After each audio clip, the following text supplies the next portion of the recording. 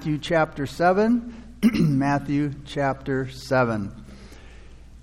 As we continue in our studies in the life of Christ and looking at the Sermon on the Mount, and Jesus up to this point has taught us about many things. He's given us His Word about, several topics. Again, He's gave us the Beatitudes. He's told us about murder in the heart, about going the second mile, about adultery, marriage, about loving your enemies, about the model prayer. He's talked about giving us counsel on fasting and, again, about worry. He's given us quite a few things, a lot of teachings on, again, not judging, about keeping, asking, seeking, knocking, again, regarding prayer. This morning he's going to talk to us about false prophets. False prophets. Now you may not think of that as being very exciting or, I wished it was something else, but please understand, if it's in the Bible and Jesus is talking about it, it's important. And it's for our good that He's teaching it to us because we need to know. He wants us to know. A prophet in biblical times was a person who spoke for God and who communicated God's message. And he communicated it fearlessly, word for word, to God's chosen people, the nation of Israel. A prophet received his call or appointment directly from God. Now, some prophets are even called before they were born, like Jeremiah or John the Baptist, but their privilege of being a prophet wasn't a birthright. It's not that they had it coming. It's just the way God chose to do things. He chose some prophets before they were even born. Their authority, the prophet's authority, came from God alone, and it was God's message that they delivered. Prophets like Isaiah, Jeremiah, and Ezekiel, just to name a few. And a prophet's call, that is a prophet that God called, that was a call to liberty and freedom to be themselves. And it helped the prophet to be unaffected by people's partiality and criticism. And the call of the prophet required that he's not intimidated or that he's not threatened by those that he was delivering God's message to. Now, sometimes a prophet became quite theatrical, very dramatic in the message he would give.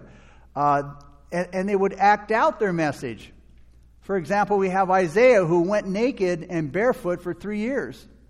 Ezekiel laid on his left side for 390 days and on his right side for 40 more. Zechariah broke 2 staffs. So by making themselves a spectacle, prophets not only stirred up the curiosity of the people, but they also invited the ridicule of their contemporaries. And you're always going to have those people that ridicule God's people. If it wasn't for the fact that these prophets were called by God, there would be nothing special about them. They're just like everybody else. But they had a special call from God to be a spokesman for God and to speak the word of God to God's people. The prophets came from all walks of life and classes of society. Their backgrounds were a mix of sheep breeders, farmers, like Amos was, and Elisha. He was also a sheep breeder and a farmer, but also princes like Abraham and priests like Ezekiel. Even women and children became prophets. And on rare occasions and rare circumstances, God used the hesitant or unruly to deliver His message. For example, He used Balaam. He used Balaam to prophesy His message. But Balaam was actually an enemy of God. Saul definitely wasn't in fellowship with God when he prophesied. Some prophets were called for a lifetime, but sometimes a prophet was called just for the moment, just for that occasion. And then they were never heard of again. They were gone. But whether a prophet was called for a lifetime or for the moment, a prophet spoke with the authority of the Holy Spirit. One trait characterized them all. They all gave a faithful proclamation of God's word and not their own. They spoke what God told them to speak. They didn't tell people what they had, their opinion or what they had to say. Jesus' reference to himself as a prophet in John 12:49 and 50 rests upon this standard of faithfully repeating God's word to man. Jesus spoke only what the Father told him to speak. Many scholars deny that prophecy includes the prediction of future events. But fulfillment was the test of a prophet's genuineness. In other words, if a prophet spoke in the name of God and it came to pass, he was a prophet of God. But if it didn't come to pass, God said, don't worry about him. He's not mine. Listen to Deuteronomy 18:20 through 22. But the prophet who presumes to speak a word in my name, which I have not commanded him to speak, or who speaks in the name of other gods, notice, that prophet shall die. If you were a prophet in that day, you better know what you were talking about. You better know that you were called by God. Because if you made one wrong announcement, if something you said did not come to pass, you were marked as a false prophet, and that prophet was put to death. And if you say in your heart, how shall we know the word which the Lord has not spoken? He said, when a prophet speaks in the name of the Lord, if the thing does not happen or come to pass, that is the thing which the Lord has not spoken. The prophet has spoken it presumptuously. You shall not be afraid of him. Whether a prophet's words were fulfilled within his lifetime or centuries down the road, they were fulfilled, and they were fulfilled to the letter. That is, they were fulfilled word for word.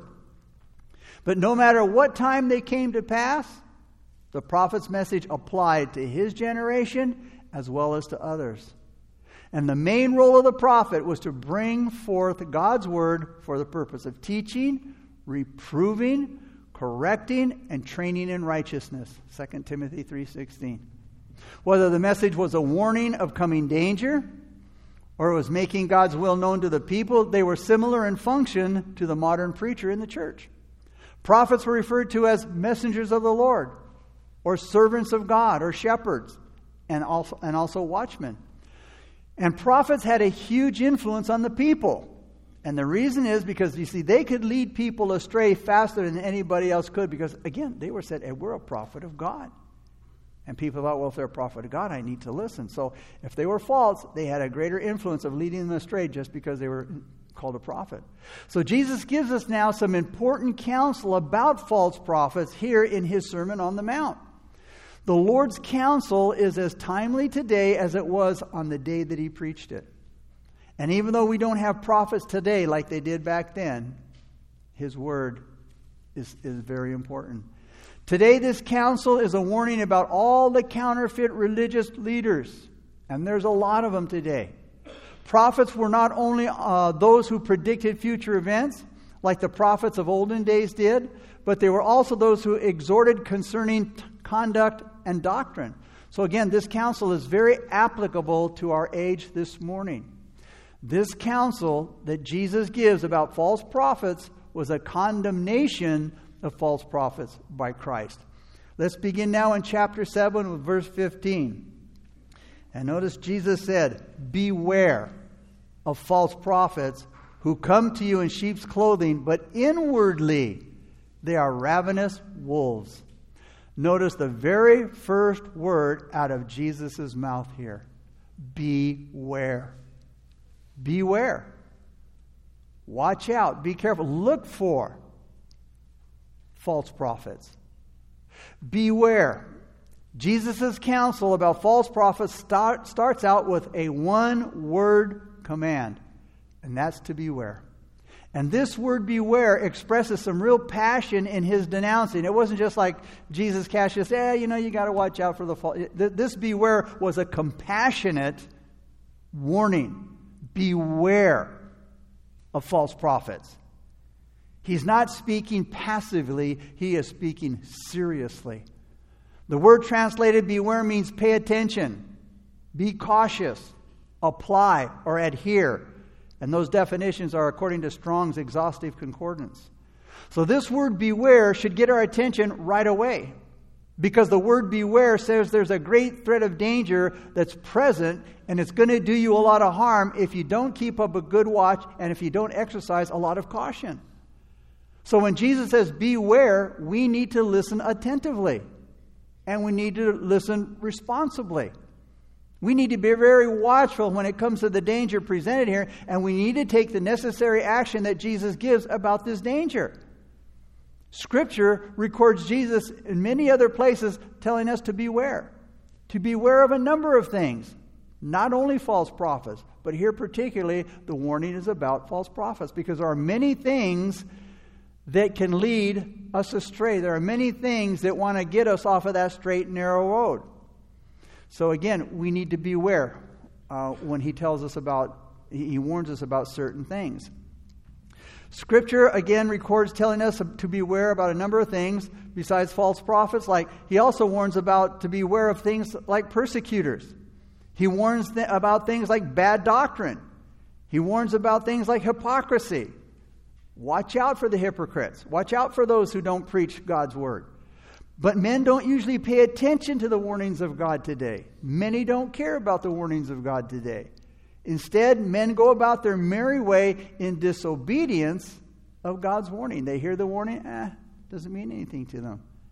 They don't pay attention to God's warnings.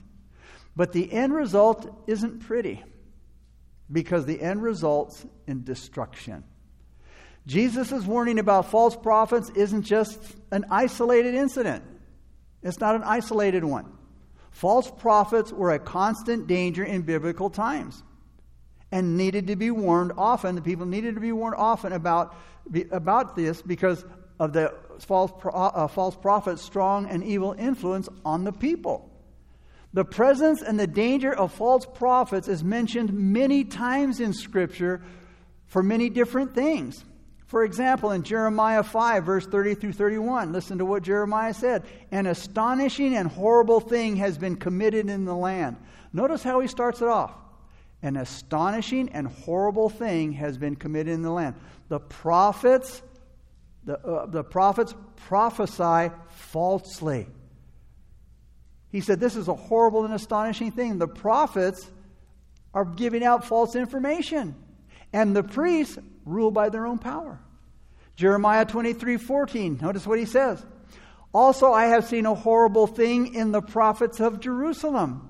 Notice, these prophets, they commit adultery and they walk in lies.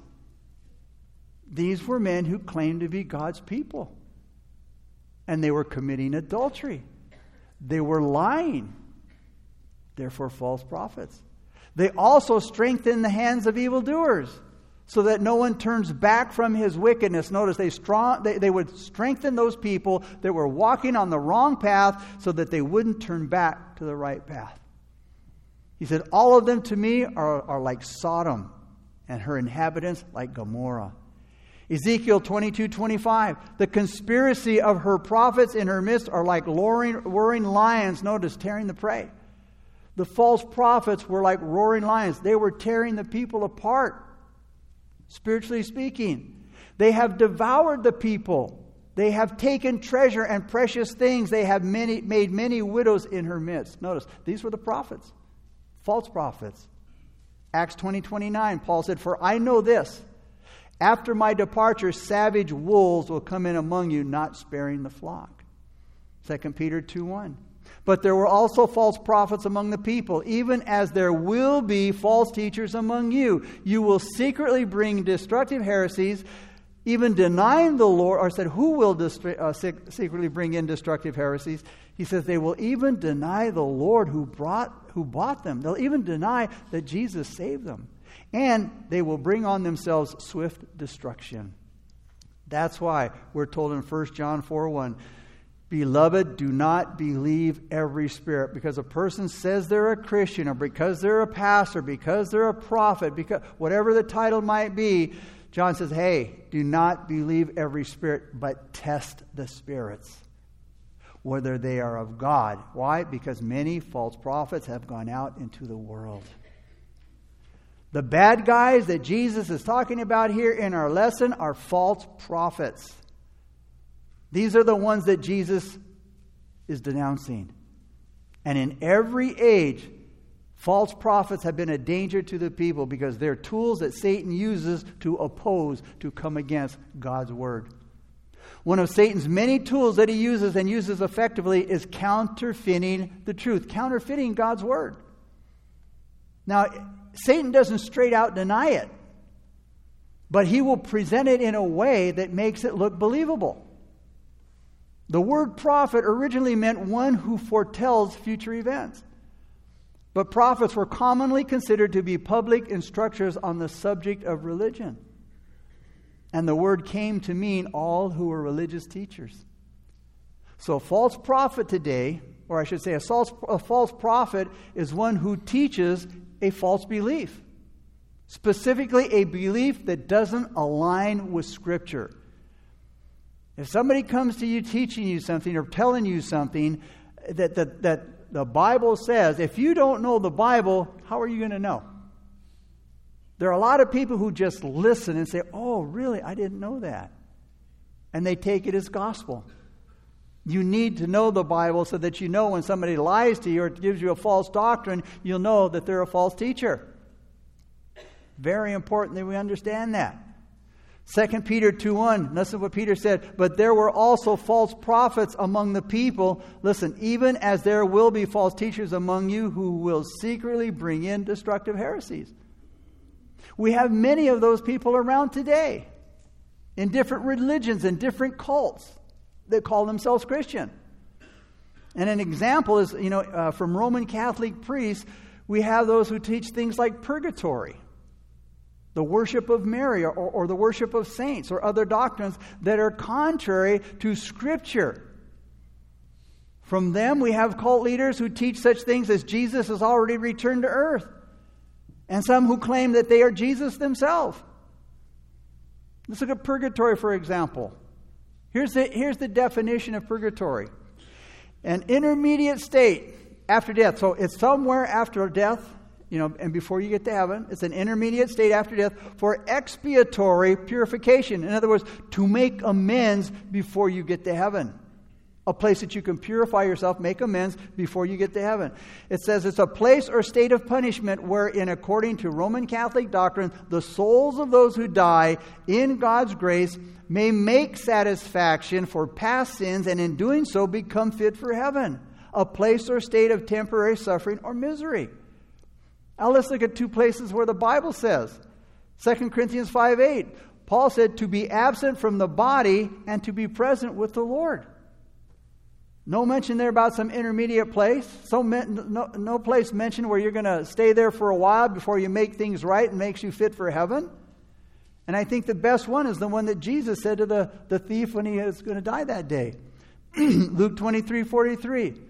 Jesus told the thief, assuredly, I say to you today, notice, today you will be with me in paradise. Is that hard to understand? No. Jesus was saying, the moment you die, you're going to be with me in paradise. No purgatory, no intermediate waiting place. But again, these are the things that many religions and cults and false teachers preach. Matthew Henry said this, if the doctrine be of God, it will tend to promote serious piety, humility, charity, holiness, and love with other Christian graces. But if, on the contrary, the doctrines these false prophets preach have a manifest tendency to make people proud, worldly, contentious, to make them loose and careless in their conversations, unjust or uncharitable, factious, or disturbers of the public peace. If it indulge in carnal liberty and take people off from governing themselves and their families by the strict rules of the narrow way, we may conclude that this persuasion comes not from God that called us. This wisdom is not from above. Not only does a false prophet have a false doctrine, he will also have a false commission. That is, he will say, I'm called of God, but he's not. He will have a false calling. He will have a false commission that goes along with his false doctrine. A false prophet says, I've been called by God. He claims to have a position. He claims to have a calling. He's on a mission by God. He has a commission in reality that God did not call him to. Now, I don't know about you, but I've shared this before, and I just got another one last week from this person that has a hotline with God. And it said, Joe, I got a message for you. You want to know what? And it goes on to tell, oh, poor you, and I've gone through this, and I've gone through that, and you need help right now, and I know you could use this message, and all you have to do is call this number, and I will give you this message from God. And I thought, gosh, I guess God can't find out where I'm at. He can't get to me. He can't find me. So I guess he's going through this lady.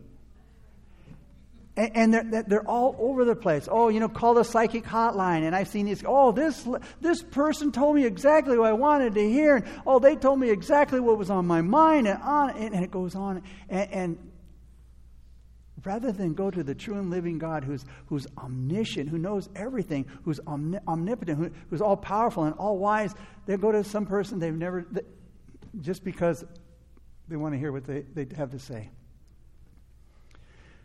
This is exactly what Jesus is warning about here. These false prophets are these special people who have a hotline with God. They claim to have been called by God. They claim to have a position that God has given them when God didn't call them at all. The thing is, these people know how people fall for these kinds of things. Again, 1 John 4:1 says, Beloved, do not believe every spirit, but test the spirits whether they are of God, because many false prophets have gone out into the world. These are like the ones that were tested by the church in Ephesus, who Jesus said in Revelation 2:2, they are apostles and are not, and have found them liars. Some of them even claim that they are Jesus themselves. Again, others say they have a special calling, a divine calling, an anointing, like the phony faith healers. Or they have a special insight to the things of God, but you got to call me. You got to come to my church. You got to come to you got to follow me, and then you'll be in the in crowd. You'll know the latest scoop. Again, they have no calling. They have no doctrine that's of God. They're liars. Plain and simple. So, they pretend to be men of God or women of God when they're nothing of the kind. They might have credentials, for maybe a committee, a group of men. They may vouch for them. They may have some piece of paper that, makes all these claims, these certificates. But they're nothing. They're nobody. Whatever the case may be, they all say that they have a divine calling, which they really don't have. Again, they pretend to be men and women of God that have no calling whatsoever. Not only that, they have a false doctrine. They conduct themselves in a wrong way, in a corrupt way. Their conduct is faulty. The behavior of the false prophet is another way in which they're proven to be false prophets, because it doesn't match the purity of the true prophets. Their behavior doesn't match. It doesn't fall in line with the Word of God. God's true prophets lived holy lives. And God's true prophets were known for their characteristic life, like Elisha's life. Elisha was called a holy man of God, which is a term that was used especially for true prophets. But false prophets are just the opposite. They're corrupt. They're often immoral, like the ones that Paul said in 2 Timothy 3:6. They creep into households and make captives of gullible women, loaded down with sins and led away by various lusts. Again, Jeremiah 23:14 said, Also I have seen a horrible thing in the prophets of Jeremiah. They commit adultery and walk in lies. Like the priests in Ezekiel day. These false prophets, he said, her priests have violated my law and profaned my holy things. They have not distinguished between the holy and unholy, nor have they made known the difference between the unclean and clean. They didn't separate between the clean and unholy things. They did the unclean things. Jeremiah said that they've violated God's law. They profane God's holy things. Jeremiah said, they were committing adultery with the women. They were walking in lies. Look what Jesus says now in verse 15. He says, they come to you in sheep's clothing, but inwardly they are ravenous wolves. False prophets, Jesus warns here about the sneaky disguise of the false prophet. False prophets are like wolves in their character. But they don't like to reveal their true character. They like to hide under the disguise of sheep's clothing and portray themselves as being sheep. Now, while this disguise about, clothing themselves in sheep's clothing, it's a figurative language. It's a figurative language. Because in the olden days, understand, this deceit in the clothing he's talking about, it was actually literal. Because back in the time that Jesus is talking about, the false prophets really did put on false clothing to fool the people. Because false prophets did wear the clothing of the true prophets in order to deceive the people. The prophet Zechariah talks about this exact thing when he was referring to the judgment of false prophets. Listen to what Zechariah said in chapter 13, verse 4. He said, and it shall be in that day that every prophet will be ashamed of his vision when he prophesies. They will not wear a robe of coarse hair to deceive. That coarse hair was the prophet's clothing. And Zechariah was saying that they're going to be ashamed in the day that they give their prophecy. He says they will not wear a robe of coarse hair to deceive. The robe of coarse hair was often a garment that was made out of camel's hair. And we see this to be true when Elijah had an encounter with King Ahaziah. Because Elijah had intercepted some of King Ahaziah's messengers who were going to inquire of Beelzebub, which was the god of Ekron. King Ahaziah wanted to know if he was going to recover from his injury. Well, when the messengers returned with Elijah's message, the king asked the messenger, well, who was the man that sent the message that said Ahaziah was going to die? Well, they said, describing the man, said, well, it was a hairy man wearing a leather belt around his waist. That description of what Elijah was wearing caused the king Ahaziah to recognize, oh, I know who that man was. It was the prophet Elijah, the prophet from Tishbite. You see, because he was wearing the true clothing of a true prophet, King Ahaziah recognized who he was. John the Baptist was another one. He was the great prophet and messenger of Christ. He was dressed the same way. In Matthew 3:4, we read, John himself was clothed in camel's hair with a leather belt around his waist. He was a true prophet of God. He wore this camel hair, just like Zechariah. Or I should say, Elijah.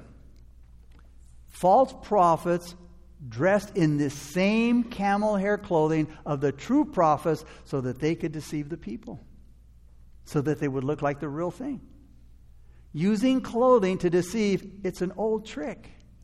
It goes all the way back to the garden. What did Adam and Eve do when they were found naked? They put on the leaves. God had to cover them in an animal skin. Jacob tried it in deceiving his father to be Esau. Ahab tried it. So again, we see it's nothing new. Verse 15 again, he says, Jesus said, who come to you, the false prophets, they come to you in sheep's clothing, but inwardly they are ravenous wolves. You see, false prophets needed to disguise themselves to look like something other than what they were. Because of their wolf-like character, I mean, if they came out in their wolf-like character, it would keep the people away.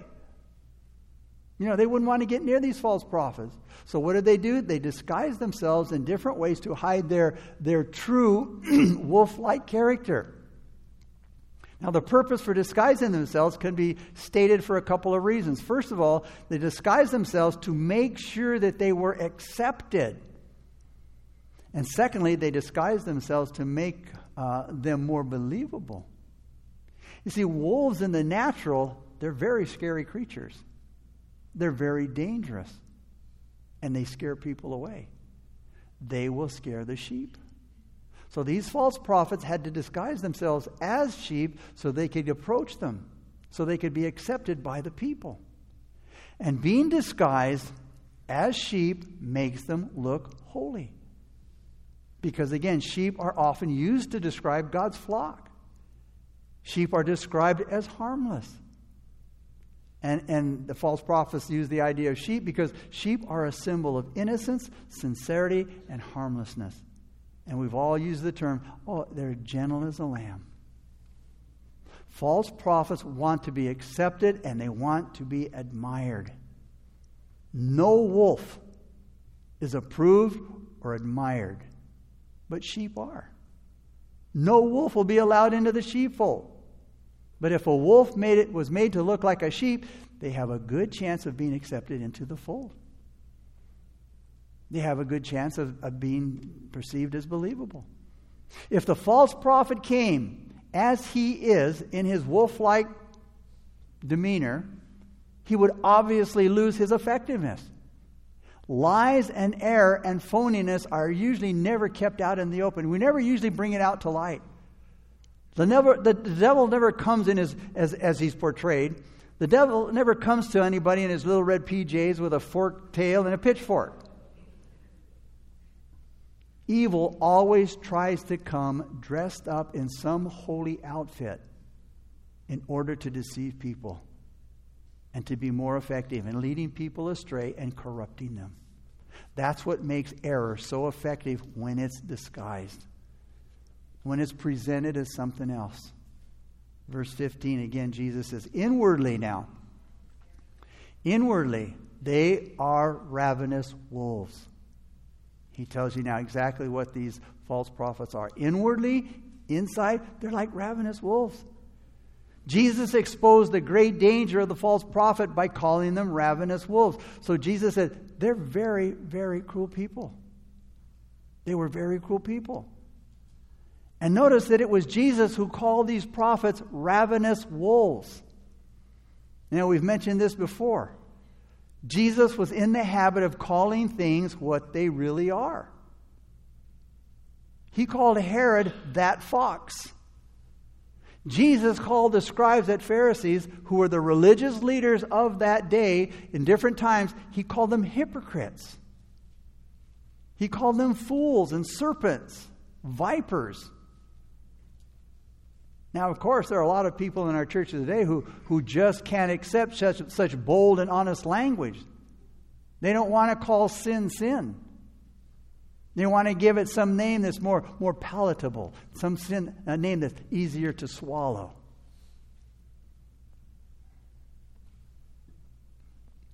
But Jesus came out and said it like it was.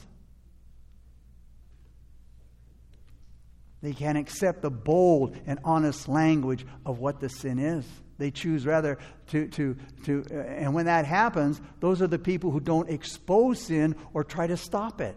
And so it continues on. You know, it's like a small sore that you get that gets infected. If you leave it alone, it's going to spread.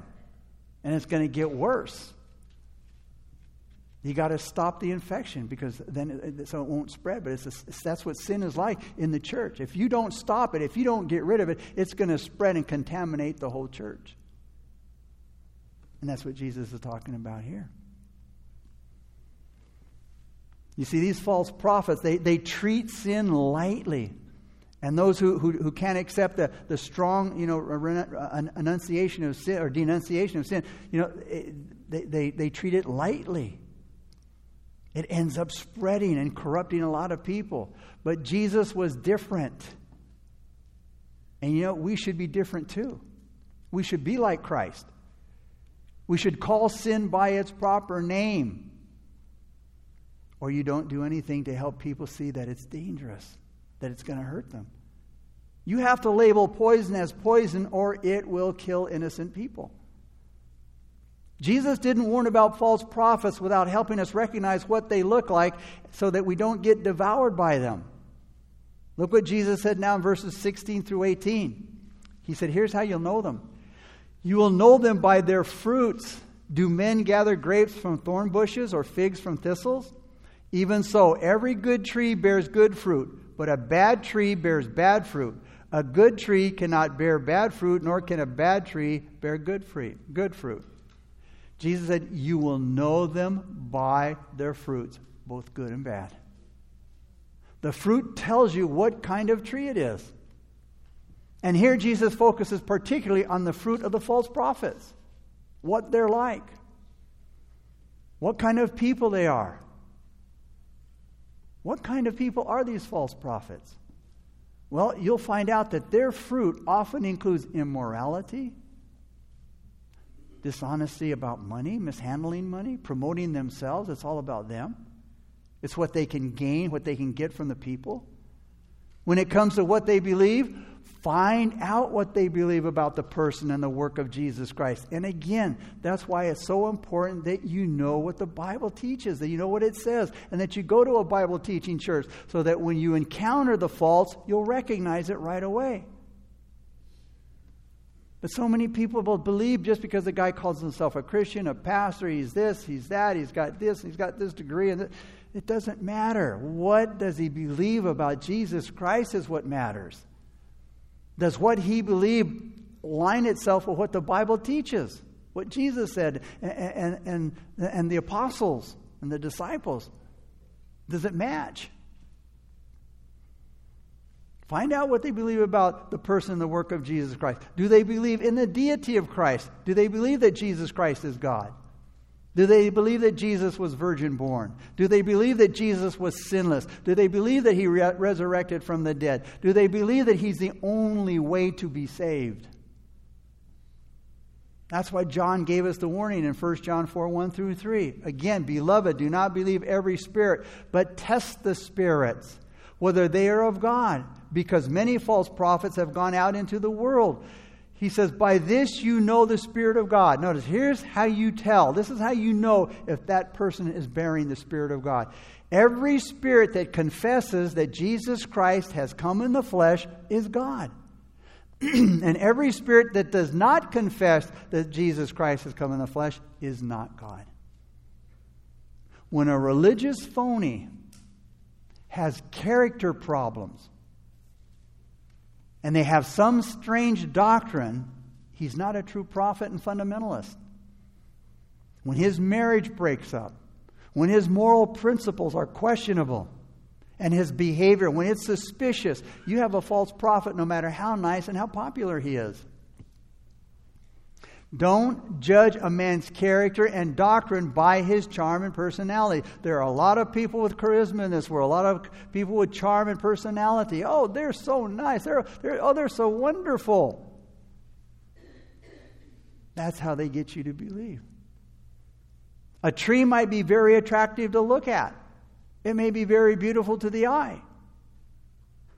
And just because that tree is beautiful to the eye, that doesn't mean the fruit that's growing on it may be good for you. It could be poisonous. We saw this in the case with Eve in the Garden of Eden. Genesis 3:6, remember it said the woman saw. She saw the tree was good for food and it was pleasant to the eyes.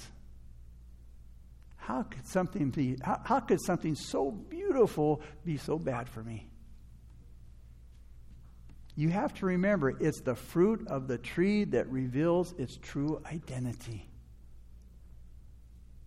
Then Jesus finished his counsel about false prophets by telling us how it's all going to end. How it's all going to end. He talks about their doom in the same figurative language that he used in recognizing them. Verse 19 says, every tree, notice Jesus said, every tree that does not bear good fruit is cut down and thrown into the fire. All false prophets are going to experience judgment. Every tree that does not bear good fruit, which means it's a bad tree, is going to experience the condemnation of God. Now, the false prophet might be enjoying wallowing around in the warm glow of the world's spotlight. Maybe in fame and position and notoriety, and he's got a big following. They might be respected by society and they might parade around in their self-glory. in front of all the people and before the great religious gatherings in the world. But they're bad trees. And they're going to experience the wrath of God. They're going to experience His judgment. And remember, God judges by the fruit too.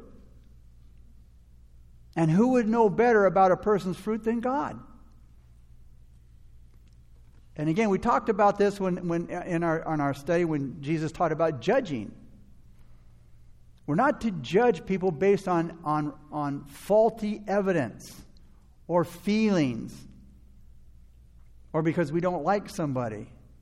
That's what Jesus was talking about. That's faulty judging. But we are to inspect the fruit. We are called to be fruit inspectors. Matthew 3:7-9, it gives us a great example.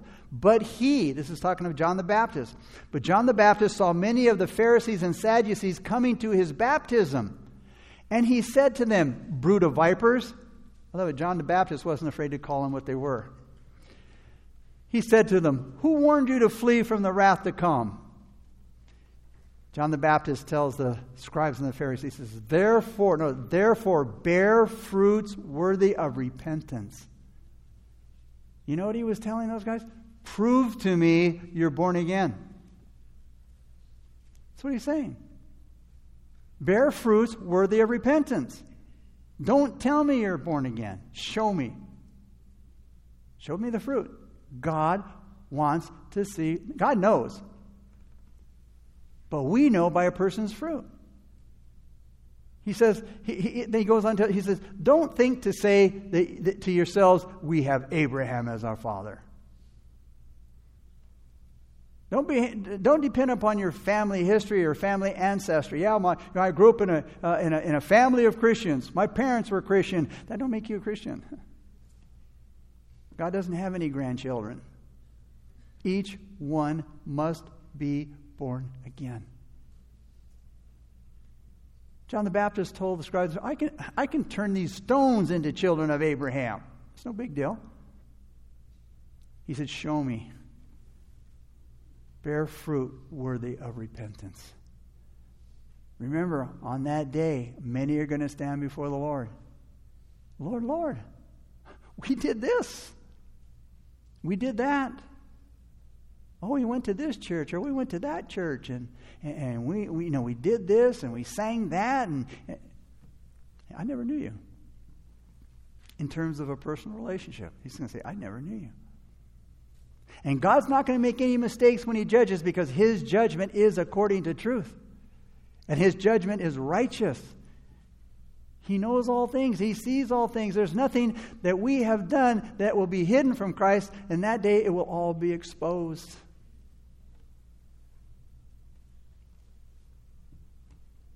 So all of the apostates, all of the false prophets, all of those who disguise themselves as sheep but are really wolves, they're going to perish in divine judgment.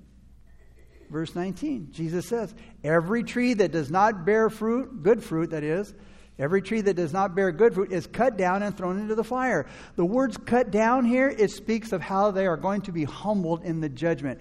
God knows how to humble us. All judgment is humbling.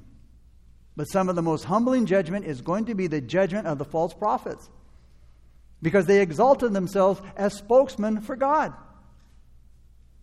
But in the judgment, they're going to be exposed as nothing but deceivers and corrupt tools of Satan.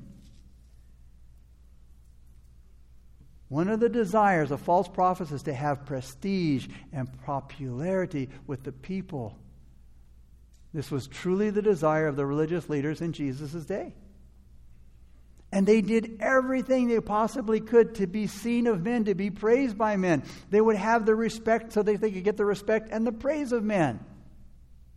That same spirit exists today. The apostates today who like to parade around in the spectacle of their robes of righteousness and dignity and honor and all of this hoopla before men. They soak it up, they eat it up. But this pride is going to be destroyed when God humbles the false prophet in judgment. In closing, let's look at the last verse there. Notice it says thrown in fire. And then in verse 19, it is going to be cut down and it's going to be thrown into the fire. This speaks of the eternal fire of hell. Matthew Henry graphically describes this fire as a fire blown with the bellows of God's wrath. The terrifying end in the eternal fires of hell is a warning to everyone not to follow the false prophets, not to believe false doctrine, not to believe in anyone other than Jesus Christ for salvation. If you are taken in by the false prophets and the false doctrine and anything else that is not of the gospel, your destiny is not going to be any different than the false prophets. Jesus spoke about the religious leaders of his day being those who take other people to hell with them. Jesus said in Matthew 23, verse 15, "Woe to you, scribes and Pharisees, hypocrites! For you travel land and sea to make one proselyte. And when he is one, notice, you make him twice as much a son of hell as yourselves." Those are heavy words by Jesus. The false prophets, the religious apostates, are bound for hell. And so are those that they deceive. Father, again, we thank you for this powerful lesson, God. We thank you for Christ and his words here, God. And Father, now that we've heard them, we have a responsibility as to what we're going to do with them. Do we listen and take them as just information,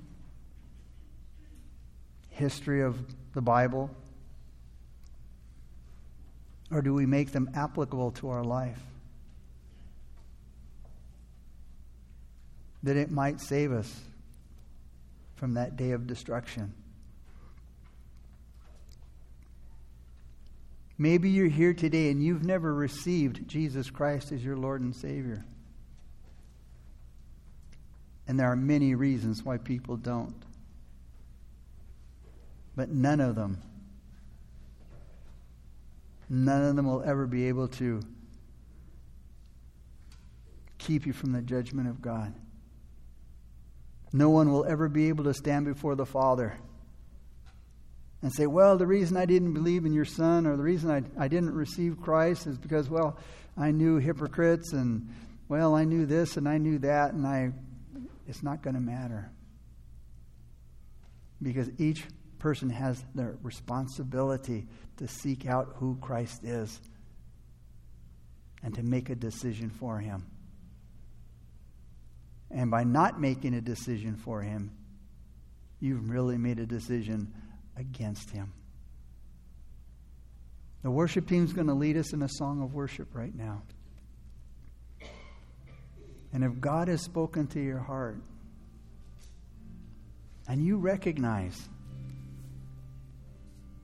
I need Christ. Your religion can't save you. Your priest or your pastor, your rabbi, whoever it might be, they can't save you. All of your good deeds can't save you. There's only one that can save you, and that's Jesus Christ. Because he died on a cross for your sins. Therefore, he's the only one who can forgive you of your sins. As we worship, if you want to receive Christ as your Lord and Savior, you get up out of your seat, you make your way down the aisles towards the steps up front. I'll meet you there, and when the song's over, we'll pray together a simple prayer of faith.